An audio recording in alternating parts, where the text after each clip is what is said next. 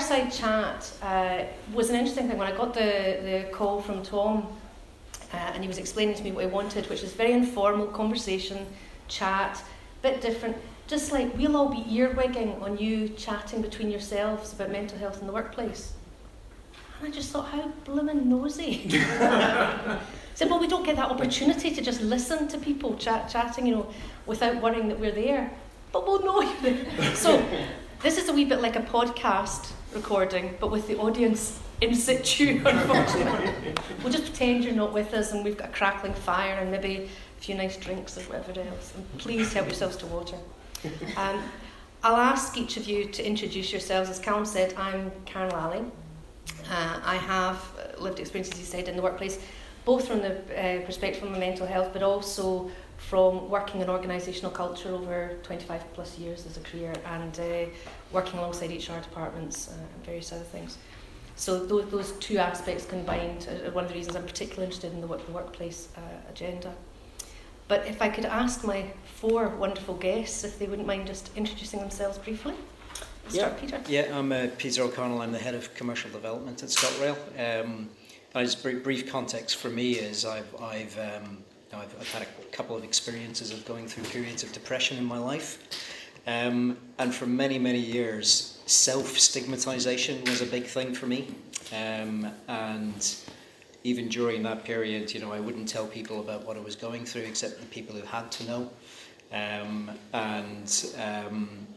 that continued for years afterwards. Even when I felt better, I still didn't share what I'd been through for a long time. And the change for me was a couple of years ago. A friend of mine committed suicide over in Ireland, and that was a bit of a light bulb moment. Right, I'm not going to do that anymore. I'm going to be quite open about the experience that I've had and have still every now and again, and that's changed my mindset to getting involved with this sort of thing. So, sorry, bit of a longer introduction. No, that's great. Thank you, Peter, because it's really useful to know, and it'll link into something, I'm sure. Yeah. Try and follow that for an introduction. I'm Ruth Hill. I'm the Senior Training Manager at Scotrail. I have quite a few responsibilities at the moment. You might have seen us in the press quite a lot. So no pressure. I do deal differently with pressure nowadays. I had an episode a couple of years back where I had a panic attack, and it was very shocking for me and for my husband. I actually thought I was having a heart attack, and he gave me the aspirin. We had the ambulance on call, arrived at the door at 6 o'clock in the morning, and when they diagnosed a panic attack, my husband went, "Heart? I'm the worrier, not her." So, and even then that was a warning which I didn't heed, unfortunately, and things progressively got worse. And it was my boss at work that actually helped me through it, because she recognised the signs, because she had mental health training, and things started to look up, and that's how I became involved in sort of mental health talking, if you like, and I find it very rewarding, and I find it easier to support my team now, because I have spoken openly about what happened to me, and I find it a lot easier to deal with and to recognise in my own team. Great, thank you. Andrew or Andy? Okay. I'm Andrew Hutchison, an employee within Scotrail. I've just recently moved. I suffered from quite severe depression and anxiety about 2 years ago, to the point where I was nearly admitted. It still hurts me, because in the workplace a lot of people say, "Oh, just man up, it's not there." But what had happened when me filtered out through Facebook, of all things, because my wife didn't know what was happening. I was going to work, physically being sick, apprehensive for going to work and finding an excuse not to do stuff, which isn't good in my workplace. Through Facebook, some friends got in close touch with me, and got me into a group that helped me, which then triggered some of the work colleagues to come back to me and say, "Look, come out for a coffee, we'll come and meet you at a location." To the such point as my senior manager then, it triggered him about 2 months after that. when I went off sick, and he done the same and said, look, where do you want to go? I'll come, whatever you say. And that then started me on a road to recovery is probably the right term I would use. But then also set me in like saying, well, how many people are like that out there? Yeah, absolutely. And Andrew? My name's Andrew, I'm a conductor at Glasgow Queen Street. I was diagnosed with depression last year. As you can tell, it's quite emotional.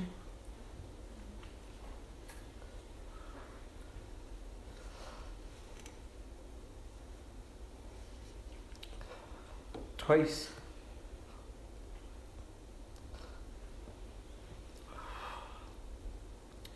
I found myself standing at the edge of a platform in Glasgow. Unfortunately for me, the first time it was an old lady that took me to sleeve and pulled me back.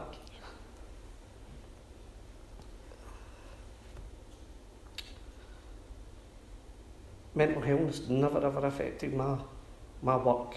Never missed a day's work. I have this alter ego. I am happy-go-lucky Andy that can do anything, can find anything for you. If you need something done, I'm the man that can do it. After 2 episodes of that, over a couple of years, my wife only found out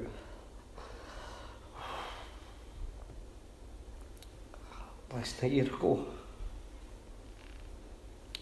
And I'd went to the doctors with a cold, and before I knew it I was lying on the floor having a nervous breakdown.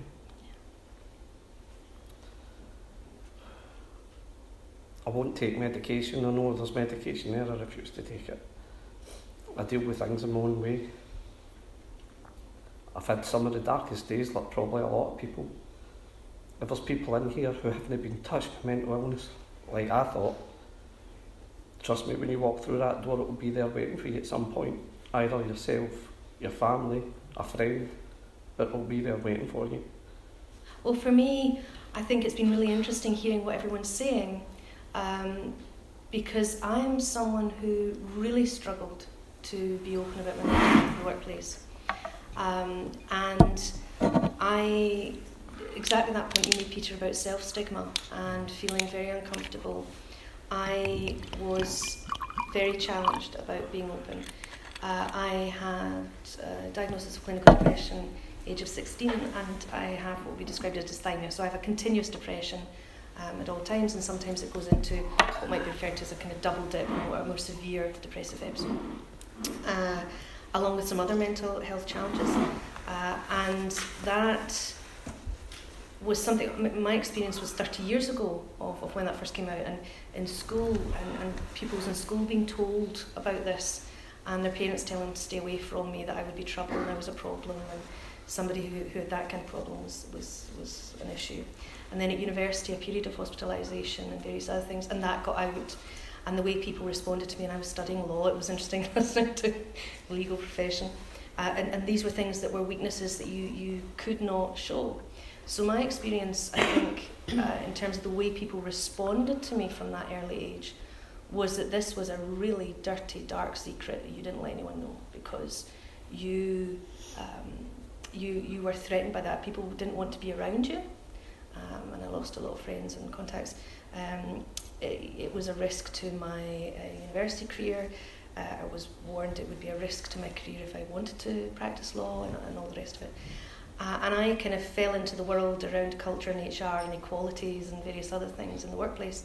But some of my early experiences in workplaces didn't engender confidence that I would get support if they found out about my mental health. So I spent the majority of my career being very secretive. And it's been very interesting for me listening to all of you about the things that have led you to open up. And I know we're all at very different stages of opening up. I'm probably, in terms of as a CME volunteer, one who speaks less frequently than many others about lived experience, and I take it on a situation-by-situation basis. But I have been very, very secretive around a lot of things because I was terrified of what would happen to my career. And I reached a stage where I was a deputy director of HR. I was responsible for equality and diversity, giving guidance at the CEO level on that issue. I did an acting director role for a while. I was chairing my professional institute, Chartered Institute of Personnel Development, the Scottish Partnership up here. And all that was going on in my head was, I have a prime position to come out and say, I have these challenges, and look, you can do all these things. And I absolutely believed in role modelling, so it's been really interesting hearing Tom talk about that earlier, the importance of senior leaders and senior people sharing. And I experienced not only the self-stigma, but then a huge amount of guilt about not saying anything. Because I, around that time, also received my diagnosis of multiple sclerosis, and I instantly became very vocal. That you could have a physical illness and do fine, and you get to senior positions, and it's no problem at all, and look how supportive we are of people. But I was still terrified because of some of the behaviour in that particular organisation. I think a different organisation might be different, but in the organisation I was in at the time, some of the people around me would not have been supportive, and they were those who were in control of what would happen in terms of my career. So I was very wary, so it's fascinating to hear. And I'd love to hear a bit more about stories. I mean, Peter, you were talking about that self-stigma being a factor for you at times. Yeah. But you used the word weakness, or you told yourself it was a weakness if you spoke out about it. And the thing that I've sort of learned through doing these sorts of events is it's pretty much the opposite of that. And it's certainly not weak to speak out, and most people will have a positive outcome if they're open. And if they don't, then they're probably in the wrong environment, so it's time to leave anyway. So it's probably the right thing to do. It's a difficult thing though, that, because I know one time with my mental health only caused me to be off work on a few rare occasions because I let it get so far because I wasn't dealing with it. And one where my GP had said to me, well, you know, I said, if I go off sick, they'll fire me. And I wasn't long in that organisation. She said, no, they won't, they can't. It's against the law, they won't. I said, no, they will. No, they can't. I was off sick and I was fired. And the words were, how dare you go off sick when we're so busy? It was a small organisation. How dare you go off sick when we're so busy for that length of time? And because it was mental ill health, it was a longer, it was a month or whatever. And so that was a reinforcement to me. And I think that's the thing whereby I think there is a great sea change that I'm seeing. I mean, there's still a long way to go, but I'm noticing a very different environment, and listening to you talking and about the responses you've had, it's fantastic to hear those sorts of experiences occurring and how supportive environments are. But it also reminds me, to the point that was made by Tom and others that I've heard over time, how important that first response is, that reaction is, the response you get when you do open up about something. So it's been very positive in your experience. It has been, eventually. It's hard to see. It's hard to see it as positive at the time, but you look back on it and think it was a positive thing to go through, definitely. They spoke earlier about the stigma within the workplace, absolutely, especially in the railway, without a doubt. I'm very career-minded. I used to be a train driver. I had what they call a SPAD, which is a signal past at danger. Wasn't serious. My doctor had been telling me since 1996 that I had depression, and I was in complete denial because I was a carer for my dad, who was terminally ill. Then I became a carer for my mum. Plus, when the anything needed to be done, my family came to me. I was the youngest. They came to me. I had to sort it. And my mum passed away last year, which was a big turning point for me, because I felt so much guilt, but also I felt so much relief, because I felt a huge weight being lifted from my shoulders. When I did resign from driving, when I had this bad, it was a devastating time for me, because despite what people think, and they'll probably agree with me here, there's a prestige with being a driver. It comes with being a driver. And I had thrown that out the window. I had thrown money out the window, because you then take a drop in your wages, which then added its own pressures. absolutely. And it does show how intense it is, and you made some very important points as well, Andy, in sharing so much, and thank you for that, around just the fact that we're all touched by mental health. I mean, everyone has mental health, good mental health, poor mental health, and so on, but that severe mental illness is out there, and we talk about 1 in 4 having mental ill health, and 1 in 6, I believe, is the figure for diagnosable mental ill health, to the point where we're at the stage of a diagnosis of a clinical condition. So it's very prevalent in society, and people are struggling all the time. You also talked about being the happy-go-lucky, the person that anyone would come to, the one who's always cheerful, the act. And is that something that all of you have experienced? I mean, I know for myself, I would go out and I performed. Every day was a performance. Is that a technique others used? Or? Very much so. Yeah. Very much so. Definitely. Yeah. My wife's sitting at the back who's here supporting me today, and without her.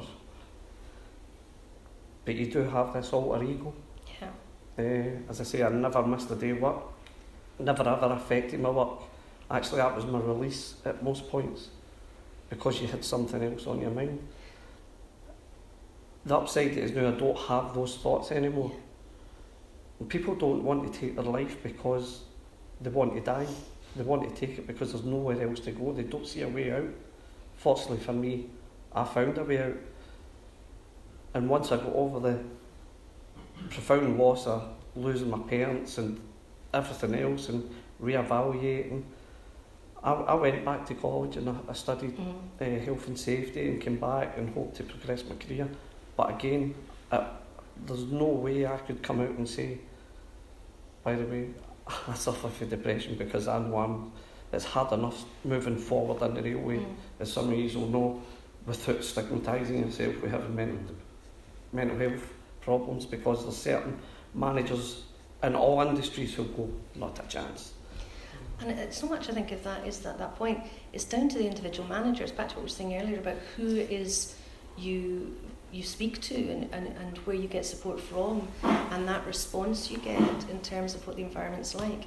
Because it's interesting, 4 people at Scotrail, and quite different experiences as well, which all comes down to that, back to that individual line manager, the support you get. There can be an infrastructure, there can be everything in place, employee assistance programmes, there could be great internal communications. We've heard how important that is to let people know what's out there.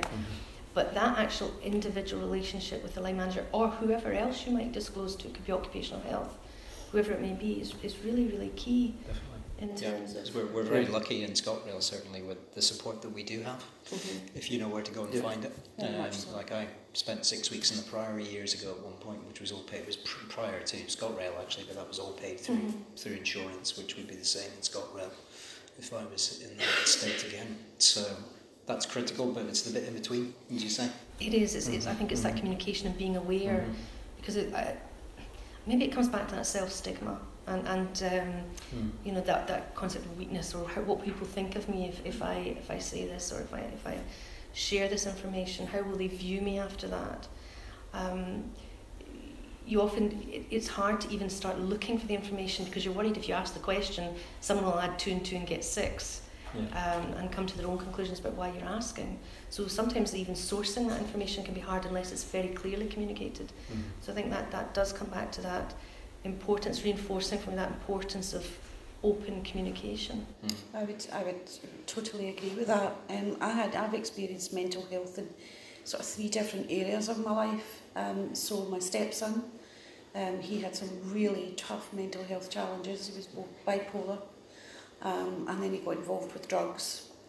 So we went through a period of about 5 years, my husband and I, where there was actual violence, and he had a young child at the time. And I had, at one point, I remember locking the baby in the bedroom with myself while my house was getting trashed and my husband was being assaulted. If you can imagine what you go through there. And even through that, I was strong. I was the strong one. My husband was the strong one.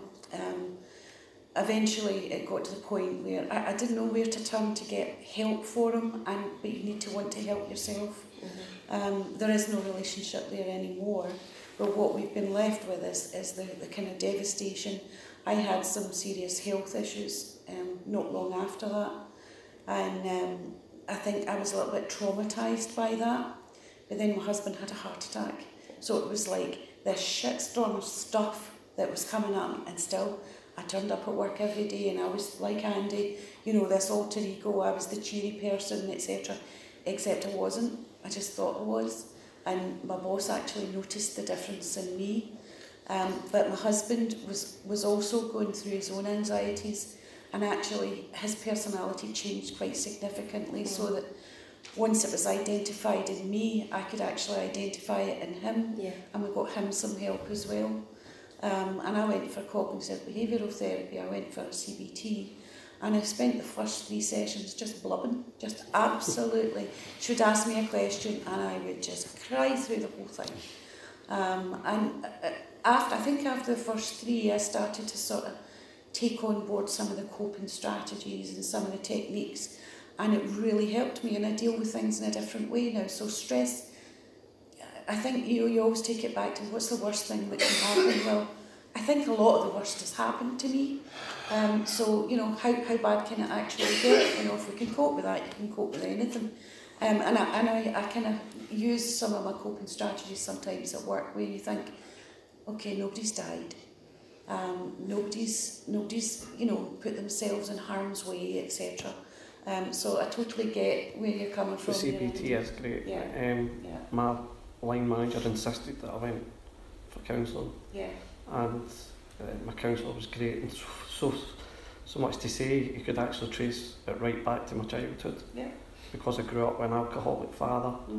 I watched him beat my mum, things like that. So for that point of view, it was great. And I became an adult at 10-year-old. Yeah. And it turns out it's quite common, people who grow up with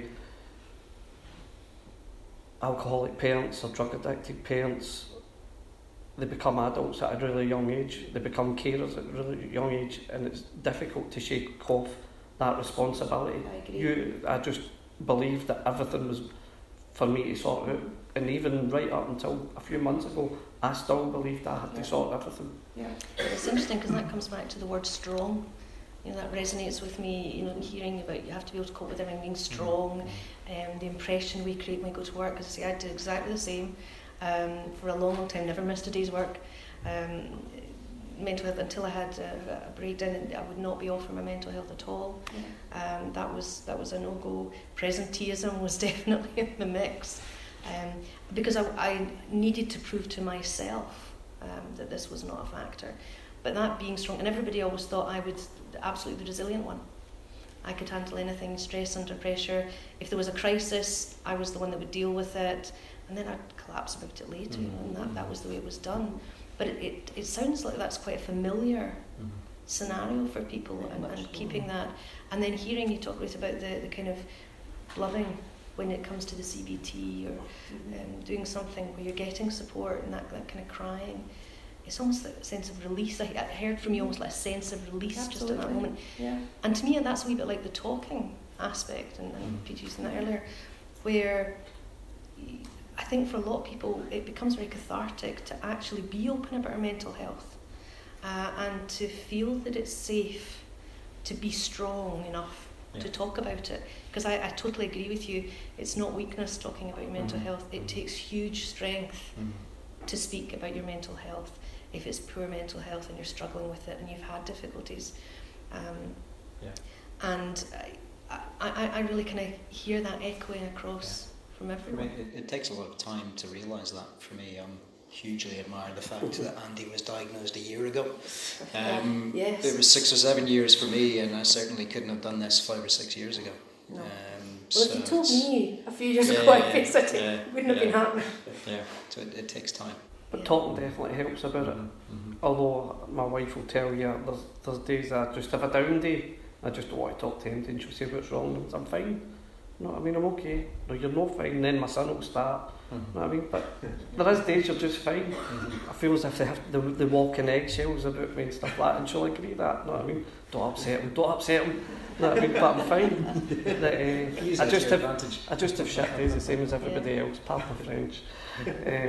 But that can be a challenge as well, interestingly, because I know when I returned to work at one point, And the team were, my manager was trying to be incredibly supportive and make sure everything was okay, but they were all walking on eggshells, and actually that triggered a relapse for me with my mental health, because I wasn't being allowed to do the work that I used to do. I went back in, and they were saying to me things like, you're a senior leader, and as a senior leader we need to know you'll follow instructions and leave at 1 o'clock when you're told.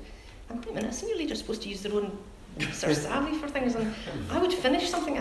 So actually I'm feeling like, no, I'm not, you're asking one thing but telling me to behave in a different way. You're not allowing me the autonomy. But also the pieces of work that you've tasked me to do when I've come back are the things I used to do as a student 20 years ago. Yeah. And I appreciate you're all trying to be really supportive, but actually this is making me feel really lousy, and it's making me hyper aware that you all think I'm really ill and I can't cope and I can't do it, and you think I'm fragile somehow. Ruth, you're saying that's something you've... Very much so. When I came back to work, it was... I think the intention was to not overload me with work. Mm-hmm. But I'm the kind of person that, if I'm in, I'm in. Mm-hmm. And, I'm doing, and that's just what I do. I get involved, I'll complete a piece of work or whatever. So I was only given one piece of work and I was bored. Yeah. I'm used to having lots of things on the go, and I kind of had to go to my boss and say, look, enough with the kid gloves now. Uh-huh. I need to just get back to normal. And I was lucky that I had a boss that I was able to do that with. That's good. Yeah, so.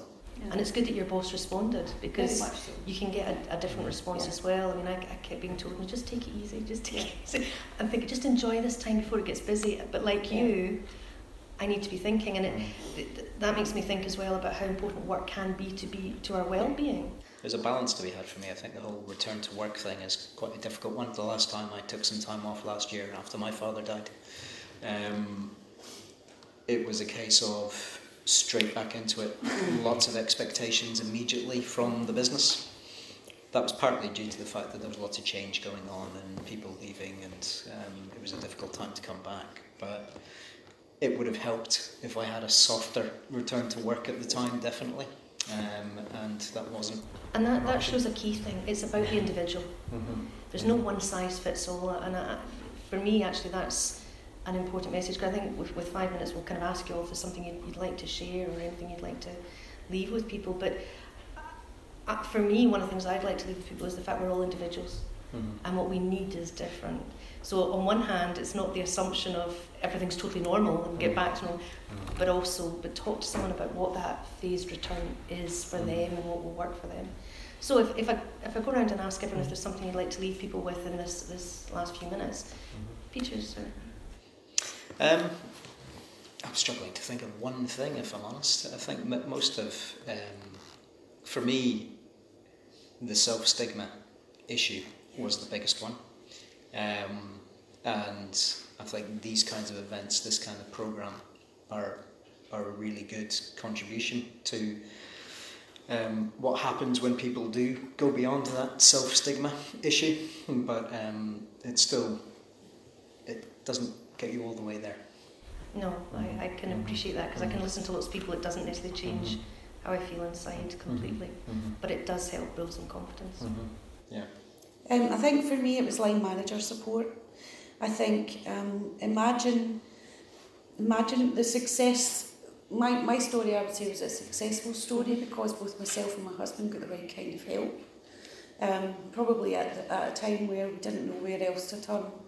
And my boss had some mental health awareness training, which is why she spotted the signs in me. Yeah. So imagine being that successful if all your managers had that training and were as aware of mental health and how to deal with somebody with mental health issues. Imagine how good that could be. And noticing before it becomes something much more severe. Yeah. So again, reinforcing that point about the line managers. Andrew?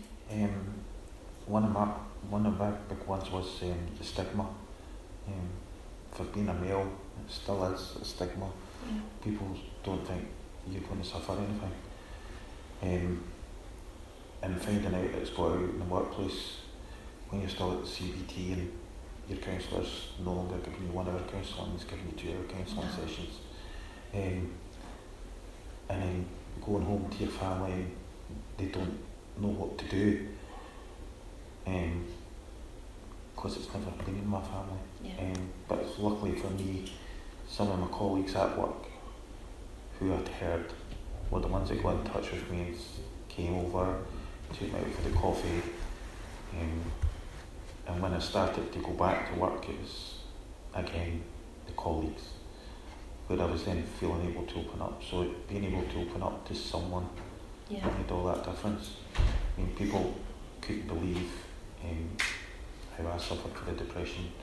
I got a Lifesavers Award from the Samaritans at one point, and people couldn't understand why I was suddenly there. So I think being able to open up to somebody within the company that can then talk to you and have a coffee, not a sit down and behind the desk, but just go to Starbucks, Costa. That's what done it for me. Yeah. So not a big formal process, No. just being human. Absolutely. And making that connection and finding someone you feel You safe. treat it as a person, not as a number. Yes, and it's at that point you make about for men how difficult it is. I mean, we know that's very prevalent. We're hearing it in the news a lot, but we know that suicide is the #1 killer of men under the age of 45 in the UK. So we know how critical it is to support men to open up. So also for me today, having 3 men here on the panel joining the beautiful Ruth